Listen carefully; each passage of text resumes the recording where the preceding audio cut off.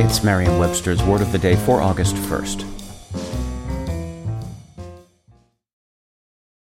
Hi there, it's Julia Louis-Dreyfus. You may know me from my podcast called Wiser Than Me, where I talk to older women and get their wisdom from the front lines of life. I was amazed by how many people told me our show made them look forward to getting older, which is why I'm here to talk about Season 2 of the show.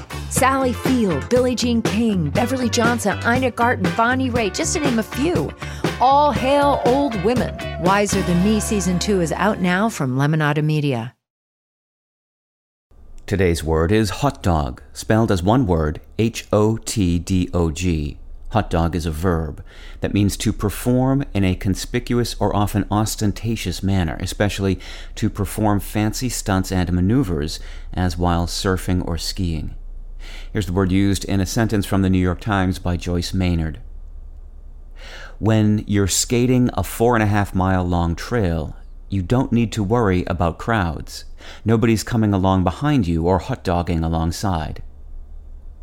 The verb hot dog first appeared in the latter half of the 20th century, and it was adopted from the use of the noun hot dog for someone who is very good at something.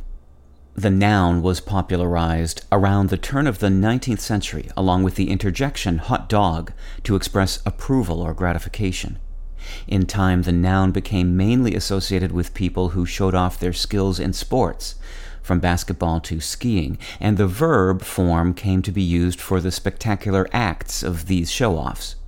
As a side tidbit to chew on, the word for the Frankfurter that might be eaten while watching athletes perform was also on the menu in the late 19th century. With your Word of the Day, I'm Peter Sokolowski. Visit Merriam-Webster.com today for definitions, wordplay, and trending word lookups.